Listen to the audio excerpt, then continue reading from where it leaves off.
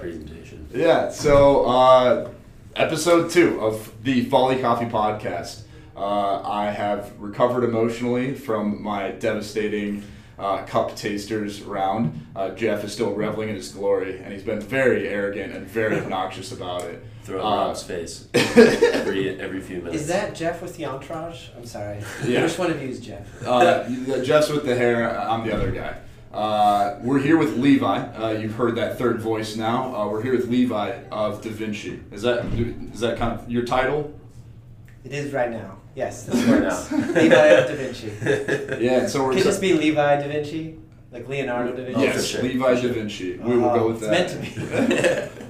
But I think Levi has one of the coolest coffee stories. And one of my favorite things about the coffee industry is people's backgrounds and their stories and how they get into coffee. Jeff and I both have like kind of non-traditional coffee backgrounds, how we got into it. And Levi's got one of the coolest stories and what I think is one of the coolest jobs that, quite frankly, I'm totally skeptical even exists. I think he's making it up and he keeps showing up to these things. Also, I should note, most impeccably dressed at any event we ever go to. Yeah. So welcome to the Fly Coffee Podcast. Thanks. We are back here in the back room of U.S. Coffee Champs. Shout out to Carly for, again, letting us use the room. But wanted to talk about, like I said, your story, your coffee story.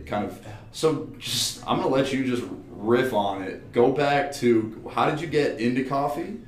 How did that lead you to Wisconsin? How did you end up with Davinci? And then kind of your role there. Sounds like a condition.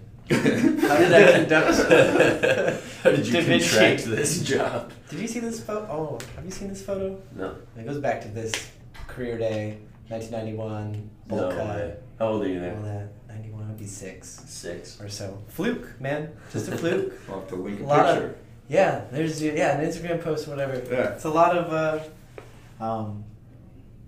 I said this yesterday, it might have been to you guys, it was at some party. I'm really good at taking hindsight and making it look like I was really smart and brilliant. But really it's just like a lot of work all the time. Yeah. Like here is another example of the first, what is this, second weekend in January? Yeah. Yep. Allegedly. Yeah, the first weekend I didn't work, the second weekend I did work. This will be about the pace of the year. Just work through the weeks, you know. When I had the coffee shop, little teaser, spoiler alert, I got there at 4:30 and I left at 6:30 p.m. Only 5 days a week. Then Saturdays was my half day, it was an 8-hour day. And then Sundays I volunteered while I was going to school. Jesus. That's how you get places when you don't have a rich uncle or dad or mom or whatever. So kind of like the joke I probably should use this year is that I'm just independently wealthy. I had an inheritance like a Trump Jr. and I just blow it at coffee shops and at coffee events. I should just start saying that. I just show up with these bottles like like Gianni, but 2.0. Like I'm not sure he gets paid. He's just at every event. So, what year did kind of your coffee life start, and how did you get to that point? Was there life before it started? I don't know. No, that's what I'm saying. This is all pointless before that. Was it always specialty coffee too, or you? Had this weird, let's see, so I showed you that picture where I was a barista at career day. That was a total fluke that I just got the story from my dad this last fall. He had like won some award at work or teachers or something like that. We were like super broke growing up. Like one teacher's salary, 4 kids, stay-at-home wife type of style. And so anyways, he had like won this espresso machine, which was way out of a budget that I can imagine that we hardly had. And my mom was like, oh, it was career day the next day. She goes through the kids, helping everybody. And then it was my turn, and she's like, oh, why don't you just make coffee? I was like, oh, yeah. Because I liked steamers and hot chocolates. And so that's like, started this weird thing. And then my mom had this little, she like was running business outside of a tree farm. Like people would come in and pay for the trees. So then she started selling like ornaments and stuff there. And over the years, it turned into a home decor store. The tree farm shut down, and then she got a retail space that like happened to open up and all this weird stuff. And then attached to that, there was a coffee shop, and that went up for sale. So she had bought this coffee shop without actually ever tasting coffee. Found that out the other day. I'm like, so I got into coffee because my dad couldn't afford an espresso machine and had it at home, and my mom bought a coffee shop and I never actually tasted coffee. Like, that's really random and weird. And it gets more complicated and stupid from there. How long did she have that coffee shop? She had it for like 3 years or so. and we were selling Cafe D'Artes. Sarah, oh man, Julie Doley. I can't remember her last name at the time. She's a great, incredible barista, competitor and stuff. She came down. She was our rep. She trained us on espresso and all that back in the 2003 era when we had star fruit syrup. We had, what else? I can't quite recall. All those fun, silly things back when you thought shots would die if they're on the bar for too long, but really what's happening is they're cooling down. You can taste more defects and whatnot. So I worked at a coffee shop my mom had, and how old were you at this point? 17 with braces. Okay. No braces now, so congratulations. It looks like they worked wonderfully. Went pretty good. 17 with braces, and it was fun. So then I'm just getting coffee there. So that was 2003. 2003. Cool. Yeah. And so you're at your mom's coffee shop in 2003. Did you love it? Did you hate it? Was it like something your mom made you do, or did you enjoy going to the shop? It was, my second job. My first job was a ski instructor, obviously seasonally based, and then I got this job, which was like, my three siblings were working there, 2 sisters, 1 brother. I'm very close with my siblings, so it was a really fun environment. I'd drive up there all the time. I'd bring up my cat in like my coat and show up, get a coffee, have the cat, leave. It was already like a really fun vibe. On Tuesdays, my brother and his best friend would dress up just to build business because it was our slowest day. And so I already liked it, so then I just started working there and stuff. It was the iced white chocolate mocha, the gateway mocha, got me into it. It took a number of years from that coffee shop until I worked at another coffee shop. And then I started all right, I'm gonna have an Americano with a raw sugar, and that sort of progression. I remember the first time I had a shot of espresso from this dark Italian roast in front of the trainers and all this stuff, and I was just like, I don't like this. But that was a style that I don't really appreciate so much. So it turns out, just so many stories I actually want to tell, but I'm like, oh shoot, man. Yeah, so you're 17 working in your shop. How long did you end up working in your mom's shop? She had it for 2.5 years, and the city actually came and condemned the building because it was an old gas station, and they expanded the road, and we had a 3 months notice for 5 people to lose their job, 2 businesses that were paid off. So my mom had to move 3 months notice. So then we all scattered and got different coffee jobs and jobs like that. Yeah, she never recovered from that. That was just to move all of our furniture was like $33,000 from one spot to another. Jeez. So it was pretty intense, but that's why I stopped working for my mom. Yeah.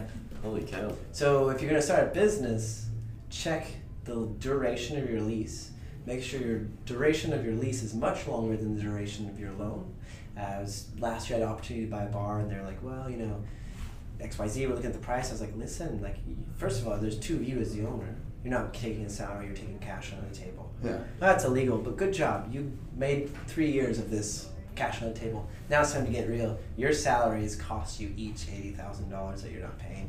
And that's just minimal without overtime. That's just taxes. So I'm going to knock $160,000 off your asking price because I got to replace that.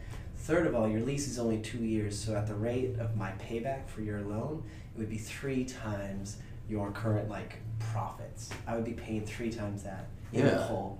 It's you can't sell this business. You do not have the duration and launch pad to take the business to the next level. That's a really good point, because I think, especially in food and beverages, outside of a lot of different types of businesses, has almost like a romanticism about it, that people just get so excited about food and beverage. They get so pumped about having a cafe, and I've been to a bunch of cafes, so I could for sure open one, that you just go, oh, it's a 3-year loan and 2-year lease, but it's gonna crush and everything's gonna be fine. That's a really, really good point. A lot of people like art, going to see shows, but somehow they know I should be in a rock and roll band. That's a bad idea. Yeah. They can't write, they can't perform, and they don't want to quit their current job. Yeah, it's for some reason they're romantic. I'm gonna blow my $250,000 retirement and open an Italian themed cafe because, gosh darn it, I was in Tuscany one time and I had a coffee. It was really great. It made me feel good. So I'm gonna do this. And I'm the one who needs to give this to other people. Yeah. So what's kind of your next step in your life? So you get the 3 months notice on the shop, have to close up. What's kind of your next step? So you're probably, what are you, 18, 19 at the time? Yeah, I think, 19 at this time. Thin as a rail, just like skinny little white kid. At that time, I'd gotten the nickname Boyrista because I was one of the only young males in the area making coffee. So that's my Twitter is that because it's kind of funny. One cynical guy was like, "How long can you keep that nickname up?" And I was like, My whole life, dude. Barely until I'm 33, okay? Joke's on both of us. So, yeah, like the next day when we wake up, I'm actually gone at this time. I'm in Alabama visiting my first girlfriend for, visiting her. And the shop closes down, and I'm not there for that, which I miss. In retrospect, it just was a thing that happened. So I come back home, no job. Great way to meet a girlfriend's parents. Tell them that you're going back home to no job, and like you like music, and you're doing coffee. Side note. Anyways, we come back home, and all of our equipment's at the house. Everything's just there. So we start just like drinking coffee at home and everything, and then find another coffee job.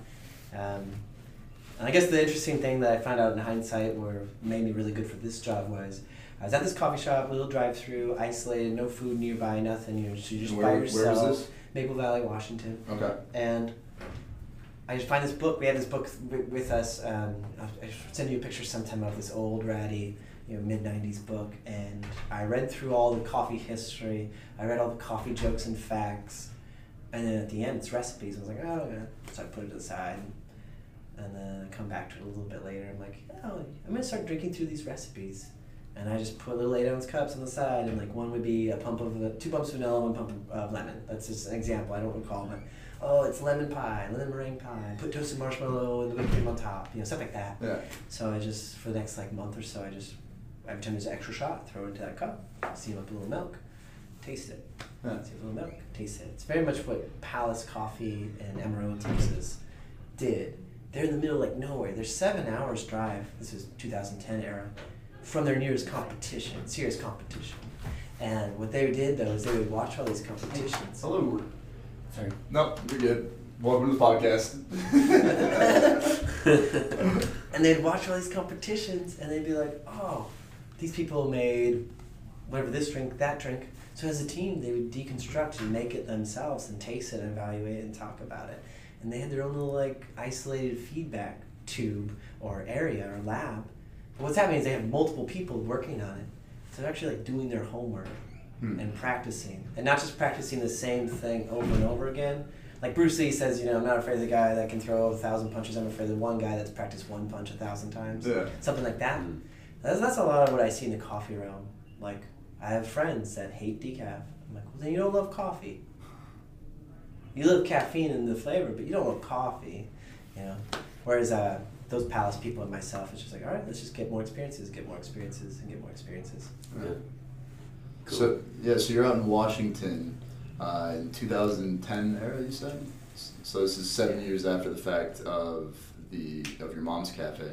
And you start making these drinks. Is that what eventually led to the shop that you owned out west, or how did that come to be? Yeah, it would be 2007 or so, I think, is when I was doing those recipes and tasting stuff.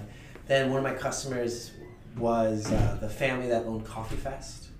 They just dropped by and slowly kind of realized they're in coffee and stuff. And I'm just being polite and I don't ask more questions or whatever. And then they drop off a ticket to Coffee Fest, 2008 Seattle or whatever. I'm like, oh, cool. I go myself, I bring a friend that's really silly.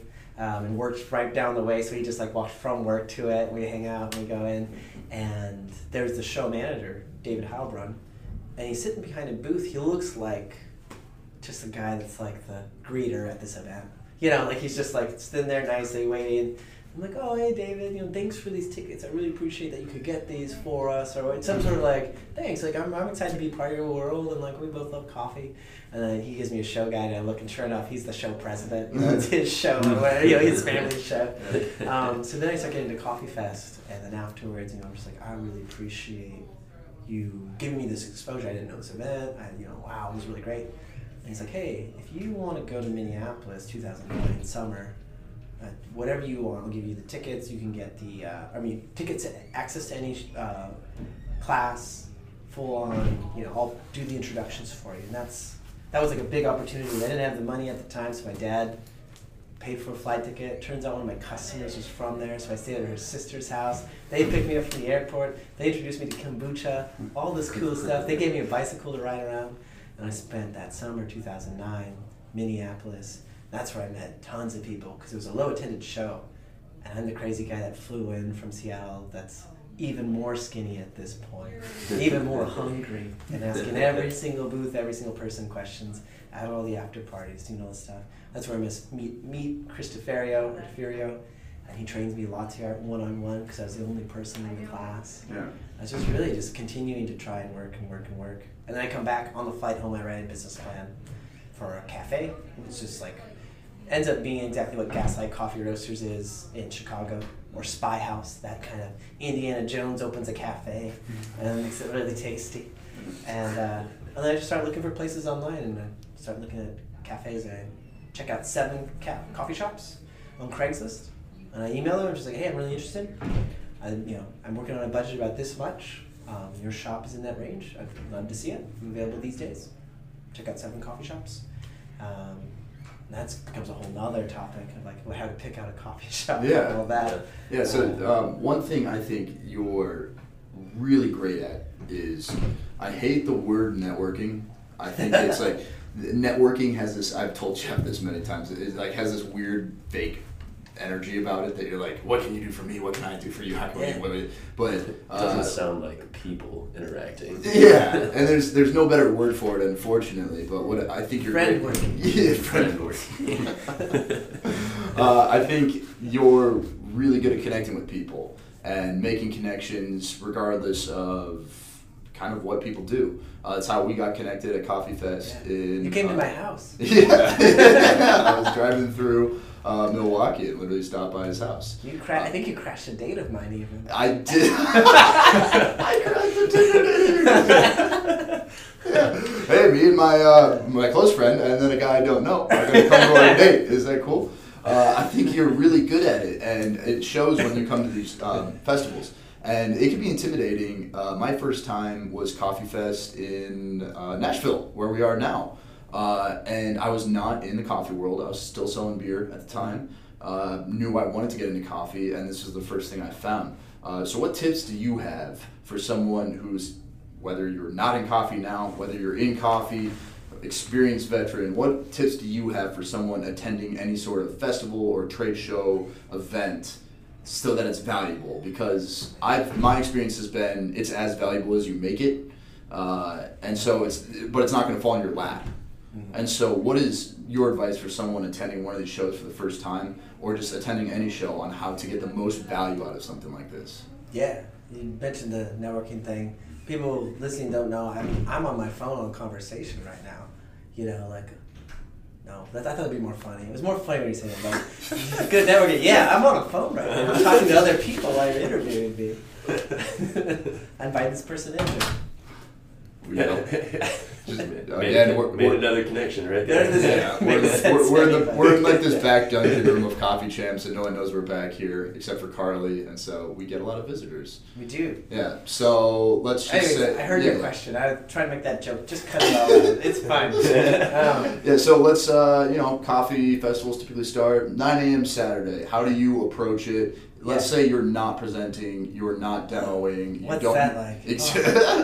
You don't have your whole job, right? A lot of it. So you don't have a booth. You're just attending. How would you approach it going into a 2-day festival beginning 9 a.m. Saturday? Kind of how do you approach a full weekend? Obviously get involved however you can, volunteering. It sounds silly or whatever, but then you have a built-in network that like, oh, I'm keeping time with Jeff. Oh, Jeff, what's your story? And then we talk and chit-chat, whatever, and you just create a connection there. But then also people see you, and you get that little bit of credibility of like, oh, I'm wearing the red Ernix or now blue Ernix apron.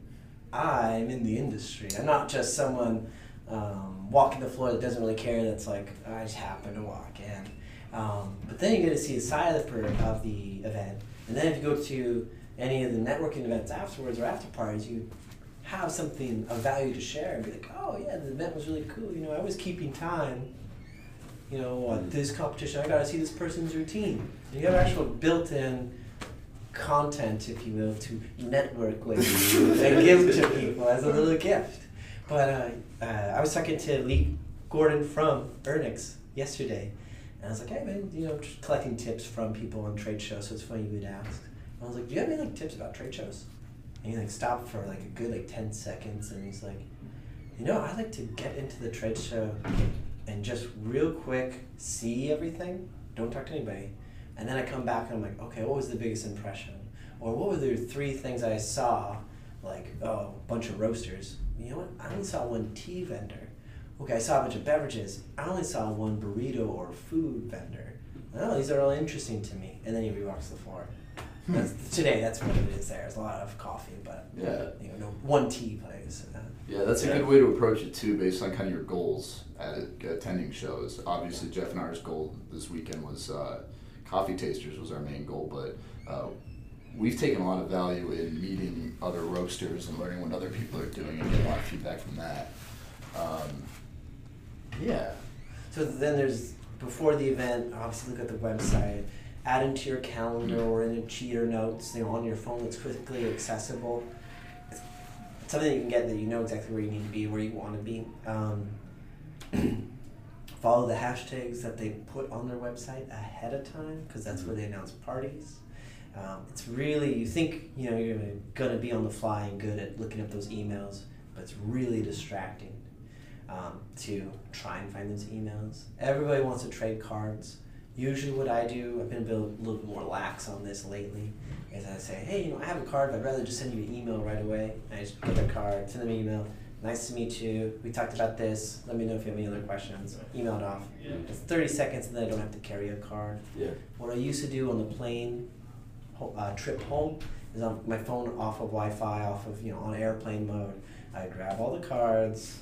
Hey, it's nice to meet you. XYZ, whatever I remember from the conversation. Put a little tear in the card. Put it back in my bag, so I know I've contacted them. I have a drawer of cards just because it's kind of like a fun. There's all those people and stuff. It's kind of fun. It's funny when you can see an old card show back up and they're at a new job. I'm just that's funny to me, entertaining. But it's really just knocking on the door, saying hi at the party.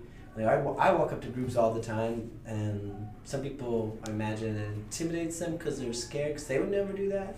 Or maybe they've seen me around and they don't want to talk to me, or they do. But I'll walk up all the time and be like, oh, hey guys, I'll just kind of walking around meeting people. I haven't said hi to you guys. Are you guys here locally? If it's a trade show, half the people aren't. Yeah. Especially at a networking thing or these type of shows, man, it must be 40% of the same people at every single show. Yeah. That's me. I'm one of them. That's the event staff itself. And then there's just enthusiasts and competitors and the competitor's entourage. Cole's one of those rare people, Cole McBride, that travels alone usually. Because he's worked at a bunch of different places, and even last year when he took first place for the US, he was independent because he was between stuff, between gigs. That's a crazy anomaly in itself, but he's there at the parties when he's not competing the next day. He's responsible. But he's always around. It's there's another guy like me. I'm always around. I work for this big global company, but they just send me, and I'm there solo very often. Yeah, and volunteering, volunteering and doing those things also gives you kind of a good opportunity of what do you talk about when you walk into a random group? You're probably talking to them because you saw them earlier or something, and it gives you kind of fun opportunity not to just be hey, I'm some stranger, but it's I saw you while I was judging the barista competition. So I think those are really good takeaways. And honestly, I think more gets done at these after parties probably than the actual trade shows. Yeah. Well, at the trade show floor, what's happening for me as a vendor, you guys don't know this, but 2 people flew in globally, our global VP team. So as I'm there giving away cocktail kits and talking about zesters and shakers and strainers, there's 2 global people watching me from the corner. They're doing their own thing, but they're subtly there. I'm just explaining ooh, this pressure that's not really pressure, but I feel it, Yeah. All these people are there, but they're on their guard a lot because they have to say what the brand wants. They're not representing themselves 100%. They're getting paid by somebody that has a speech they want to give. They want to sell. At the after parties, people are just being people, having a good time. They're there because they love the industry, and that becomes more apparent. It's not that they're they secretly hate where they work, but it's I didn't get into coffee to sell equipment. Duh, I got into coffee because I love tea And that's Jordan's story from Spirit Tea. He's working at Bun. He's like, it's a great job, but I realized I actually just love tea. Like, I'm in the coffee industry because of tea. And then eventually he leaves there and starts a tea company. And now he's at these trade shows again, but repping his own thing. Yeah. So there's those types of people there that are genuine, good, big hearts. But at the networking parties afterwards, friend working parties is where you get to talk to. There needs to be a better word. That's awesome. I like that I'm standing in the puddle now. So let's go back to Washington. That's a great soundbite. What are those videos called? Have you seen these videos that people make where all they do is make sounds with like their mouths and hands? Oh, no, I hate that. ASMR video. Yeah, that's a thing. People, Yeah. there are people who are like genetically predispositioned to like sounds. Dude, Or hate. We should start one of those. Yeah, that'll be the podcast Volley show. Coffee podcast after show. It's What's just the name of it? ASMR. I don't know what it stands for. ASMR. It's like It's like people chewing, which is my biggest pet peeve in the world, so I don't get it. oh yeah, super strange. Sorry. Have you ever had one that has worked on you? No. There's a wide range. Oh no, they all make me very irate. So the pedal sound reminded me of that. Let's go back to Washington. So so you are going on Craigslist. You've got a budget. If you don't mind me asking, kind of where are you pulling your funds from to be able to start it? Yeah, so I was a barista that previously did not have a job. Yeah. So I'm working on that sweet, sweet barista money. Yeah, You know, it's very lucrative. Yeah, so I had pooled together. That's great. That was pretty good. A measly $1,200. That's all I had. Yeah. So then I had the choice of I could go to a bank and turn that into a little bit more money, or I could keep that and just start approaching businesses and learn about how to buy a business without actually buying one. And what did you search for on Craigslist as you're looking Coffee for? shop. Just coffee shop. Under $100,000. Okay. Started there. I think it was 7 shops under $100,000. Yeah. Lo and behold, like what really these shops were is either was someone's tax shelter that was making $0, but they just had it, and a huge headache every single day, to then like go on a trip to Costa Rica and write it off their taxes as non-income, which is not worth the effort in my opinion, and the potential downside of like someone getting hurt and getting sued. Yeah. Like your shop, someone can just fall in the parking lot. It's not even your property, you pay rent, but they left your shop with your cup of coffee, and so therefore you're part of the lawsuit. You know, like stuff like that. Like I just had last month, someone was moving out of their house and moving into one. I have a rental property, and they got robbed from their last house. I just got paid 2 days ago from December for the first time because all their money got like, it was gone. They had to switch accounts and all this stuff. This is like, yeah, these things happen. Like, Yeah. anyway, so my budget was, I had $1,200. I started looking because I wanted to learn about it and not have that expensive lesson. So I was like, okay, does it hurt? I have the time. I can start to look at shops now. Turns out the first shop I looked at is the one I ended up circling back to and buying. I used that like 3-month process or so to just be like, hey, I'm available, but you know, I'm sorry, it's just out of my budget. That's just, I don't see the ROI. Kept saying that, and I meant it, so I had nothing to lose. And then it turned out coming back to me for almost half price by the time we got to the 3 weeks later. Yeah. What happened was, what should have been the lesson where I could have gotten an even better deal was they were about to close. The guy was fed up. I mentioned some people buy a job, some people buy a tax shelter. This guy had started the coffee shop as a distraction because his home life was really poor at the time. And so he had this thing he could work on and make and do good. And it served its purpose. He had it for 2 years. He paid off all the debts from the machines and stuff. He's like, okay, I'm done. This isn't worth it anymore. I'm not making money. I got my distraction. I'm going to sell it. And now the time to sell is when I get money. So he wanted, of course, a bunch of money and all that sort of stuff. And where I made my mistake is I should have waited till the day after he closed. I should have been like, it's only 8 more days. You know, I could have just been like, hey man, you got 8 days to sell it. Here's what I have. Yeah. I'd love to buy it today, but I'm imagining you're going to close it, you're going to lose all your clientele, and I'm going to buy it from you for this much. Happy to buy it before you close. I'm not really concerned about losing your clientele because I'm going to change it and make it better. In my head, I would say that, not to his face. Yeah. But, yeah, when you're working with, I don't know, it's pretty easy to buy a coffee shop. Hard to buy a profitable, clean one, but it's pretty easy to buy a coffee shop and then clean it up. Yeah, that's Two things that strike me about that is, again, we don't have a retail space, we're all wholesale, so cafe is not in my world. But that surprises me. Sometimes it's almost this big romantic thing that it's like this kind of looming thing that you look at as like this impossible goal. And it's so funny to hear you say, literally Craigslisted it, had a budget, $1,200 in the pocket, and you made it work. Yeah. And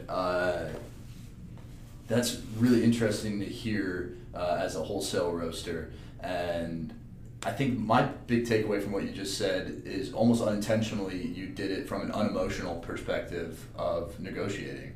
Yeah. That I think if you get your heart set on a place and all of a sudden you lose all your leverage because you go, it has to be this place, it has to be this location, it has to be this shop, and all of a sudden you're willing to pay whatever, regardless if they know that or not. And by looking at other places and taking your time and taking a few months to even looking back on it now, you probably could have saved more, but you saved half the cost of it by just not being emotionally invested into it. And I think that's a huge takeaway for anyone looking to get into something like this, is that like, don't be totally tied to one spot. Yeah, and it goes back to the bar thing I mentioned before. It was 6 weeks, raised capital. It was like people had $250,000 cash that I had access to. Yeah. And I went through the process, 4 negotiations back and forth. We both had a broker. And I was just like, hey, I'm sorry, it's worth $3,000 and you're asking $840,000. Jeez. The building, Whoa. tax-wise, the building is assessed at $900,000. For an extra $60,000 in theory, I could own your business. Like, it's just not worth it. Yeah. And then it was like, okay, that was the end of the negotiation. I was like, all right. But like, I didn't go and pursue this thing because it was the perfect bar. In my opinion, I loved the bar. It was 3 stories. I had the whole plan figured out. But like, I'm not gonna spend 3 times what I should. Yeah. Now I own something that keeps me up at night, literally till 3 a.m. Yeah. And anything could go wrong. And how did you? And I'm in debt, almost $1 million. Yeah. So you find that you need that. You said 250,000. And yeah, raised from friends and stuff that had cash. Okay. Right? So that's how you did it. Is you go to friends and family, and you obviously at this point you're professional in the industry. Is that just how you did it? You showed your business plan, you presented it to people, the profitability of it, and that's how you were able to raise it through. So the first time I had the cash, and by the time I got to negotiations and stuff, I said, hey, here's where I'm at. You're closing down soon. I have $1,200. We can spend 3 months and let me go to the bank and blah, blah, blah, and all this stuff. I'd rather just give you $1,200. Next month, give you $1,000. Next month, give you $1,000. You're losing $20 to $30 a day. I know that. You're going from losing $1,000 to making $1,000. I'm not saying take that off the price. I'm just saying you're making $2,000 more per month. And if I don't pay it back, it's called like a land contract, land grab, something like that. There's a term for it. Basically, you're paying the owner. The owner still owns it on paper and everything. You have your own LLC, but if at one point you don't make good on it, it's back to the old owner. You lose all your equity. No harm, no fault. I didn't do good. I tried. Until it's paid off. Until it's paid off. Okay. And then once it's paid off, boom. Then it's yours. There, it's yours. Huh, I've never heard of that. Yeah, owners don't like doing that because then they do assume a lot of risk still. Yeah. But it's for people that like cannot get a loan. Right. Like a 24 or 26-year-old barista that has $1,000. So you close on the place, he agrees to it. It's a shop so it's an existing coffee shop. Yeah. What are your next steps after that? Yeah, with that one, just clean stuff up. What happens? I was looking at all these different shops, and there's like things I liked about them, things I didn't, and I like the idea of coffee and all that. But at that point, I'd been in it for however many years, and 6 years, and this one, it was like, I don't like that shop because X, Y, Z, it's dirty, it has bad coffee, the equipment's like dying, the customer service was terrible, X, Y, Z. And as I'm going through all this stuff, I'm like, shoot, that's stuff I'm actually really good at. I can fix the equipment, that's no problem. I just take part of the panels, powder coat them, put them back on, it looks like a new machine. Change up the coffee. I can get new burrs. I can get new burrs for there, and I know the coffee will improve. I can change up the coffee, I know it will improve, like X, Y, Z, all this stuff. And so ultimately I was like, actually, the things I don't like about the shop are what I'm good at. Yeah. And so I found the fit that was missing me, and I added myself to the equation. Yeah. You see a lot of, especially in restaurants, take over old restaurants, Yeah. and they do very little, and they go, this should work. And you see there are places in Minneapolis that seems like there's a new place every year. That's interesting to look at what you're good at, and if that's what's wrong with it, then it can work. Yeah. And if that's not what's wrong with it, if they're already doing that, maybe it's not a good idea. You're just gonna change from one flavor to the next. Like if it's already an established brand, and you're like, well, I want to do this other brand. That's hard because people were attracted to that brand or location. Like that's hard to change. Yeah. But if it was like there was no branding, it was just a building and had no personality. Yeah. Well, now you're bringing branding to it. That should attract people. So how long did it take you from acquiring the shop and cleaning it up and making it what you wanted it to be to opening? Oh, I just kept just rolling. Okay, cool. Yeah, I bought it. It was closed on Sundays, and so their last day was a Saturday. I let my boss know, like, once it was all official on a Friday. It's like, hey, called him up. And I was like, I just bought a coffee shop, and just it happened really quick. I was just looking for an opportunity. Came up. He knew I wanted to buy his shop too, so it was kind of an awkward thing. I'm like, whoop. And I was working most of the hours there and whatever and stuff. I was like, you know, like, I have a shift tomorrow. I understand if you don't want me to work it. I have a shift Monday, but that's when I take over the shop. I kind of need to be there. I'm the barista. And it's like, okay, like, you know, thanks for letting me know. I understand. Prefer if you didn't work tomorrow, just because it's kind of weird. I was like, I totally understand. That sounds great. He's like, I will drop off your paycheck. Just, you know, email me where your address is and everything. And I was like, 1 mile away. I was like, you know, it wasn't like a prime location, just happened to be very close. Yeah. And then I go in on Saturday, get the keys, give the guy some money and stuff. I kind of walk around, look at everything, wash all the windows, kind of like just hang out in the space. Close Sunday, go in for a cup of coffee on Sunday, and then just open up on Monday, and people were there. They had no idea or anything. All of a sudden, it's just like a new guy. Yeah. I was like, hey, you know, like, welcome to the shop. I just bought this. Like, I'm just gonna clean this up. I really appreciate you coming in on our first day.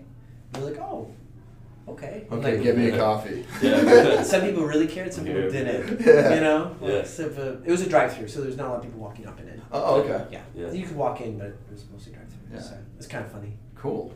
And so what was your coffee program like? What were your most popular beverages, and did it change a lot from the previous ownership with what you were implementing, or did you find that the customer base was kind of the same? Good question. So what did I implement and change? Obviously, it took a while, but the cleaning up everything, cleaning the equipment, all the stuff I had talked about. The espresso machine was in this one weird area where someone pulls up and, you know, hi, welcome to the shop. And then they're like, oh, I'll have this drink.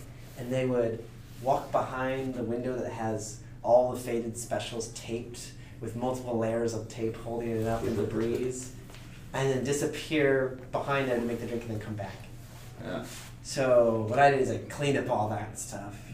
I made just a simple menu board. They had like cappuccino, latte, iced latte, all on the menu. I'm like, that's ridiculous. Ingredient-wise, it's hot or cold, and it's basically the same thing. People don't even know the difference between a latte and a cappuccino here in the drive-through world. I'm guessing they don't really care. So I just took down the menu. And people were like, oh, your price is increasing? I was like, no. And I put out a chalkboard that just had 5 specials. So I always just had like 1 to 5 specials out there. And when people would pull up, it was hilarious. They'd look around for the menu and be like, hey, this is a coffee shop. I'm the owner operator. Everything here is, you know, moderately priced. I have all the ingredients you need. So like whatever you like, I can just make that. Like I can make an Americano, I can make a latte. And these are my specials right now. I mean, I have everything, so like whatever you want. I can tell you the price before you even make it, you know? And they'd be like, oh. It was more like a bar. It was more like, you know, like what Slate did in retrospect. Not really, I mean, it's a drive-through, you know, like it's ridiculous. But to the person that walking up, they knew why they were going into that bar or cafe. They had an idea. I'm the same way where like I kind of want to see the menu, but I know what I'm going to get. Right. Like, you know? Like, Right. You're going out of your way to get this thing. You don't go into... Well, you might go to like a Target not knowing what you want to kill time. Yeah. You certainly leave with more than what you thought. But you know, It's like half of what Target makes for their money. It's got to be half of their revenue has to be unintentional purchases. Yeah. That's an interesting idea though, because that, like, without the menu, doesn't give the customers any kind of idea about who you are, other than what you put out there. Those specialty drinks makes it all about them and what they want. Yeah, Like, there's some suggestions that are seasonal, like a gingerbread mocha, something like that. You know, like I'm saying, very simple. We did a marzipan latte one time. It was almond and vanilla. But people like love almond, but they just don't give it the time of day. They're like, almond, that's boring. Yeah. But like vanilla and almond together tastes like marzipan, and it's really delicious. Yeah, but people knew what they wanted, so I just wanted to clean it all up and then reset. And mostly that menu was ugly. It was huge. Yeah. So this is where my knowledge gap of the life of Levi ends. I knew you had the shop because I listened to your podcast, Audio Cafe. And you talked about kind of the shop in its entirety. And now I meet you at Coffee Fest in Nashville in 2017 as representative for Davinci with, again, made-up job of making drinks. Yeah. And drink recipes and like their mixologist expert for their line of products. How did you get to that point? Can we break this up into a 2-part episode? Dude. Because it's getting long. I don't know what your bandwidth is on your listenership that I'm sure, this is kind of a long one. We'll break it. Teaser? I'm cool with it, man. My personal philosophy on podcasts is you can break it up and listen to it whenever. It's not the radio. You don't have to stay tuned to it. So I think as long as I'm really enjoying what I'm hearing, you keep it rolling. Keep it one long one. Yeah, man. All right, cool. Pick it up if it feels right. Yeah. You decide later because I just announced it. And you're like, I don't know for you, but my podcast, like, I can't go beyond like 40 minutes, otherwise I get charged like extra. And my enormous budget, like I choose to allocate it to other places than the extra $5 a month. Yeah. We had not run into any of that stuff yet, so we'll figure it out when we get there. Right now we're just talking into a microphone. It's true. Yeah. Then I had the coffee shop. I choose to. I entertain the idea of either. I mean, just next level. This shop isn't making a lot of money. I bought a job. So I'm like, okay, I'm working a lot. I'm doing the 4. So you're able to pay 6. yourself. You're breaking above even. You're not losing money, but it's not moving forward. But it's not growing, and it's not gonna, you're not able to take a lot of money outside of just paying yourself. If I don't work it hardly makes any money. Okay. So it's hard. Okay, so I'm married to this job right now. Yeah. That's fine. I'm cool with that. But like, all right, well, where do I want to learn? Where do I want to grow? If it took me 2.5 years to pay it off, which is what it took, like, where do I want to be the next 2.5 years? So I started like looking at stuff, interviewing at roasteries to do like business development. I'm like, well, that's essentially what I'm doing for my own business. I go back to school and get a marketing degree, so I'm working on that on the side too. And they're like, okay, I guess I got 2 routes. One, I can try and sell it for like some nice pile of cash. That's a cool idea. Or 2, I can try and remodel it again. I have this weird hunch and belief that if I document every little thing and I turn it into this big series of blog posts of like how to shop for cheap counters, why I went with this, you can lacquer this cheap board, it looks great, how to every DUI cafe, I didn't actually come up with the name or whatever. Ultimately, this is what turns into kind of what the podcast is, the hobby of. It's like, okay, well, I can do that. I can either sell it or I can remodel it, trusting that I'll get this website that has like reoccurring revenue. Yeah. I was like, I really know how to sell drinks. I think I could sell this cafe. I don't know how to do any websites. I'm going to do just to sell it. So, write this really good romance copy. I'm like, hey, honestly, I just got this cafe. It's a job. It's a perfect job for anyone that wants to get a parent into this, has a kid that maybe like is entrepreneurial. This is a really fun cafe. You can learn. I'll stay on for a month. I write this just long description. And so then what happens, I posted it. I started to get people coming in and like being kind of odd. My customers on the weekends and later at night were very strange customers. Lots of questions, lots of looking around, lots of weird phrases. And like my bottom line starts increasing. I'm like, son of a gun, putting my cafe up for sale was one of like the most profitable decisions I've made already. Just from purely people coming to check it out because of that? Yeah. Secretly checking it out. Some guerrilla marketing there. Yeah, I was like, this is amazing. So I didn't do like double, but there's like an extra like 10% for like a stupid little crisis ad. And I'm getting lots of emails from people and lots of questions and all this stuff. And so, I decided to sell it, and I sold it from that first post to money in hand within like 3 months. Wow. I was like, well, now I need to get a job. And so then I started looking around, and I got a job at Cafe Ladro, which was a really cool opportunity. I worked there for 3 months, and then put out a And what were you doing at Cafe Lago? One of the 7 locations, coffee educators. Cool. So we would go to the hub, all 7 of us, and Maxwell Mooney worked there. I worked with him. Terka Rack of the cafe, Alarm Mazoko Cafe. Michael Ryan from Dapper and Wise in Portland. Like a lot of other really great people. A guy that's in one of my favorite local bands was one of them too. Like just weird hub of people under Layla Gambari. And so there for 3 months I filled out a monster.com resume and I put in as many buzzwords as I can. And then within like a month I got an interview for this job.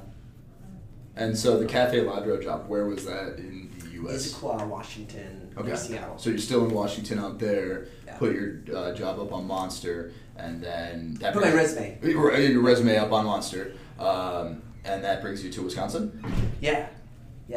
And what year was that?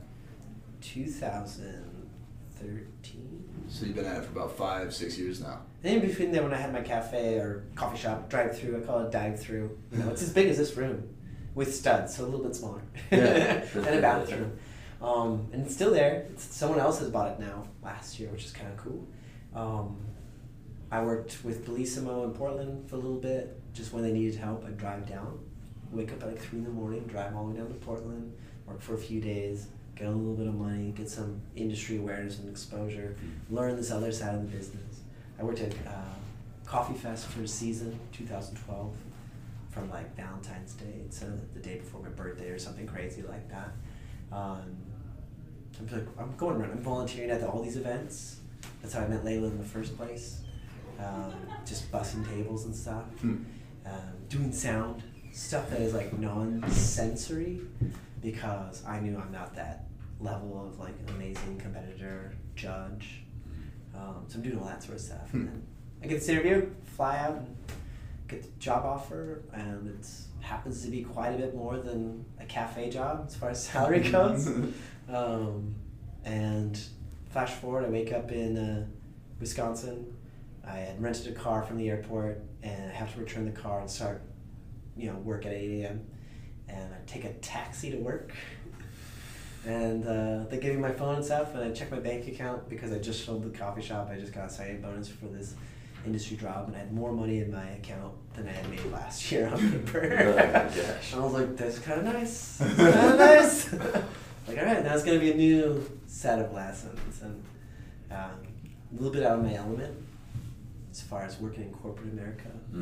Mind you, I just went from a job where I had like 4 employees, or I worked at a privately held event company that had 6 employees, or for Cafe Ladro, which had like, I'm not sure, I thought it was like under 90 people. It was like roastery, bakery, and cafe.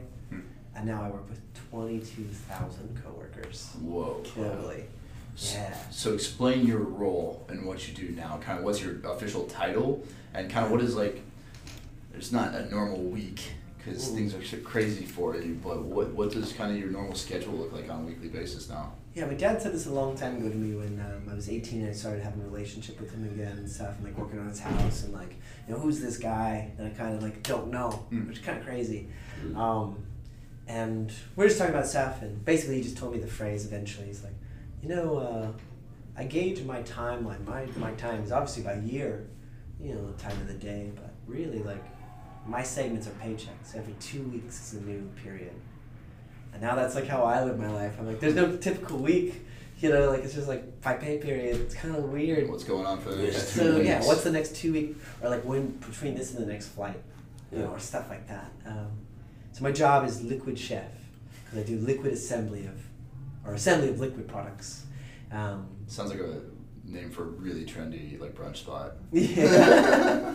Well, we come up last night. Oh, me and my scientist I'm working with at this show, and he's like, I explained to him some other bar ideas I had and dumb stuff, and we're just having a couple awesome cocktails and food and debriefing. And after a day of talking all day, when you're just like talking to trade show people, like your brain gets fried and you get into this like almost like you might as well be on some sort of hallucinogenic drug, because your brain's like made all these weird connections for the day. So we're just talking about bar concepts.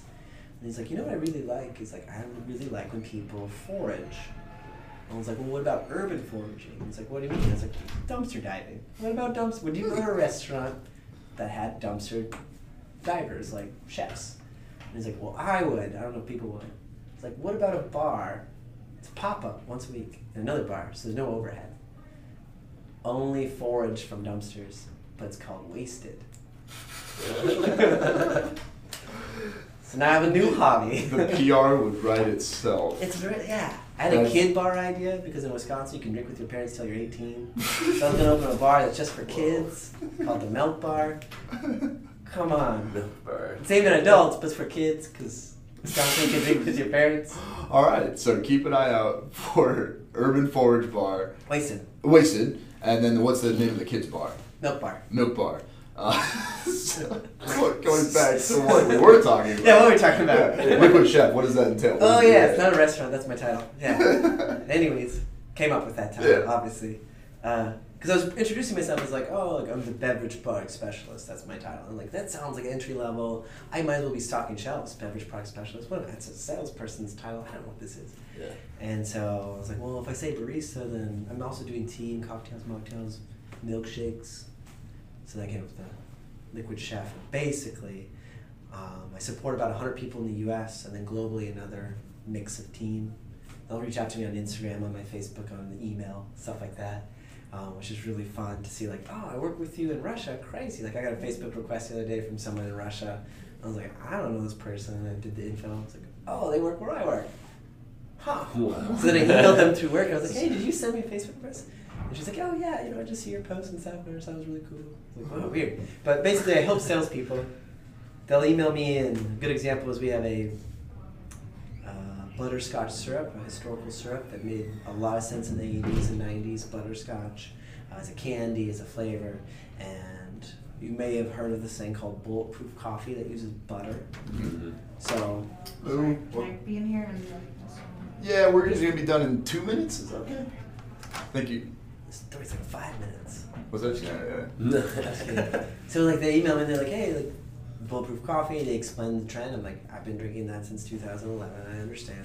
And they got through the thing, and then the email, and they're like, so we have this butterscotch syrup. Could we make a bulletproof with our butterscotch syrup? They'll ask these salespeople ask these great questions, or like they don't know about this, or like what equipment. And so then I explained to the salesperson, like, hey, that butterscotch syrup, this is really the intended use. We're talking about bulletproof. I don't think that brand fits into this flavor profile and X, Y, Z. And I'll just educate our salespeople. They'll come in, they'll fly in from Australia, from Paris, from Hong Kong, like that's the furthest they've come from Ireland, and I'll spend 2 days and I'll explain, here's what a barista uses and doesn't use, and here's why pumps make sense in a cafe but not in a bar. Because you're already pouring the spirits. It's actually to learn something new if you have to pump it. So actually that's why bartenders usually want to have that still aesthetic of tipping a bottle upside down. We're just talking about everything. Yeah. So I help salespeople with that, and then lots of trade shows. 12 trade shows last year that I was working the booth, plus like these shows. This is a trade show. And then recipe development for our accounts. So a big cafe, they might buy so much of our purees that they just send me in to work with a direct competitive product. But I'll take their kitchen, and I'll say, okay, you got this syrup, you've got this strawberry, you have ginger, and or cucumber for your salad bar, or whatever, pickled ginger and stuff like this. All right, cool. Let's take that cucumber. That's amazing in lemonade. Anything acidic, let's blend up a whole orange wedge or lime wedge into your blender with your smoothie base, and it actually is really fantastic. You get that pith, you get the full expression and acidity. And they're like, wow, you can't blend a citrus? I'm like, yeah, you can, let's blend it. Boom. We just do stuff like that. That's awesome, man. And that is so crazy that you found that job by just posting it on Monster with buzzwords of what you're good at, and they found you through that site. This was in 2013. We weren't doing that. It was just coconut lattes. Yeah. And it was very basic stuff. But what we have found, which was my hunch, is if you go into these presentations with like 80% you can do this tomorrow, and then 20% this is crazy, but it tastes really good. It doesn't make sense. Like we did one, we were doing a barbecue pairing ribs. So I took maple syrup, apple cider vinegar, and liquid smoke, and I made a drink out of that. They didn't want that, but it was part of the pairing. They're like, all right, this is pretty cool. Yeah, that's crazy, man. Well, it sounds like we're getting kicked out of our room here. It does. But that was awesome, man. I didn't know a lot of your story. I respect the heck out of just. You just do it, man. You're just like, you know what, I want to do this, so I'm going to do it. And I think that's a really cool thing that I think a lot of people put on a pedestal as like, well, I can't ever get a job mixing drinks for this worldwide company. How? Because I've never done that. But you just took what you had, you posted it. You just bought the cafe. You took what you knew and you just did it. That's awesome, man. Yeah, well, you worked really hard. Yeah, worked really hard. Like that. Yeah. Yeah, you don't need more. 4:30 to 6:30. Super lazy now. Yeah. No. But seriously, man, appreciate the time. Where can people find you? What's your name of your podcast? Audio Cafe. Audio Cafe. It's the same on Instagram. There's an underscore or something like that. Yeah. Audio_cafe. Yeah. I know that because I follow you. Twitter? Boy Rista. Boy Rista. Yeah. Anything else you want to shout out as we're wrapping up? Oh man, I hope people listened. I hope people took inspiration. I hope it was funny. I hope people let down their guard next time they want to say hi in public. Because sometimes people come up to me, like, oh, I'll be talking, they'll walk by and they'll stop, and like I know that they recognize my voice. And sometimes they'll say, hey, like, I recognize your voice. I think that's the coolest thing. And if you want to talk to me, you have the right to come up and talk to me. But also go up and talk to other people and just leave with some sort of interesting fact.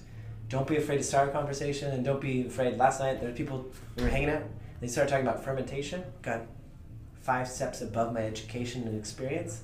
So I just put my hand on both their shoulders. There's 3 people. And they all looked at me and they're like, oh, we're so sorry. It's like, no, this is an amazing conversation. I'm just going to go talk about sugar or something silly. Like, this was fantastic. And I left the conversation. But it was just about networking. Yeah. Cool. Everybody, friend work. Dude, appreciate the time in the middle of your Sunday afternoon here. Yeah. Jeff, anything? It's been a splash. I was trying to think of what you saw me put me over this. I was like, Cool. So episode 2 in the can. Follow Coffee Podcast. Go follow Audio Cafe on Instagram. Boy Rista on Twitter. Levi killing the game in the drink industry. Keep an eye out for him. It's awesome stuff. Yeah. I'm gonna go drink some of his drinks right now. Come talk to him. Bye. How did we end the last one, Jeff? Have a great day.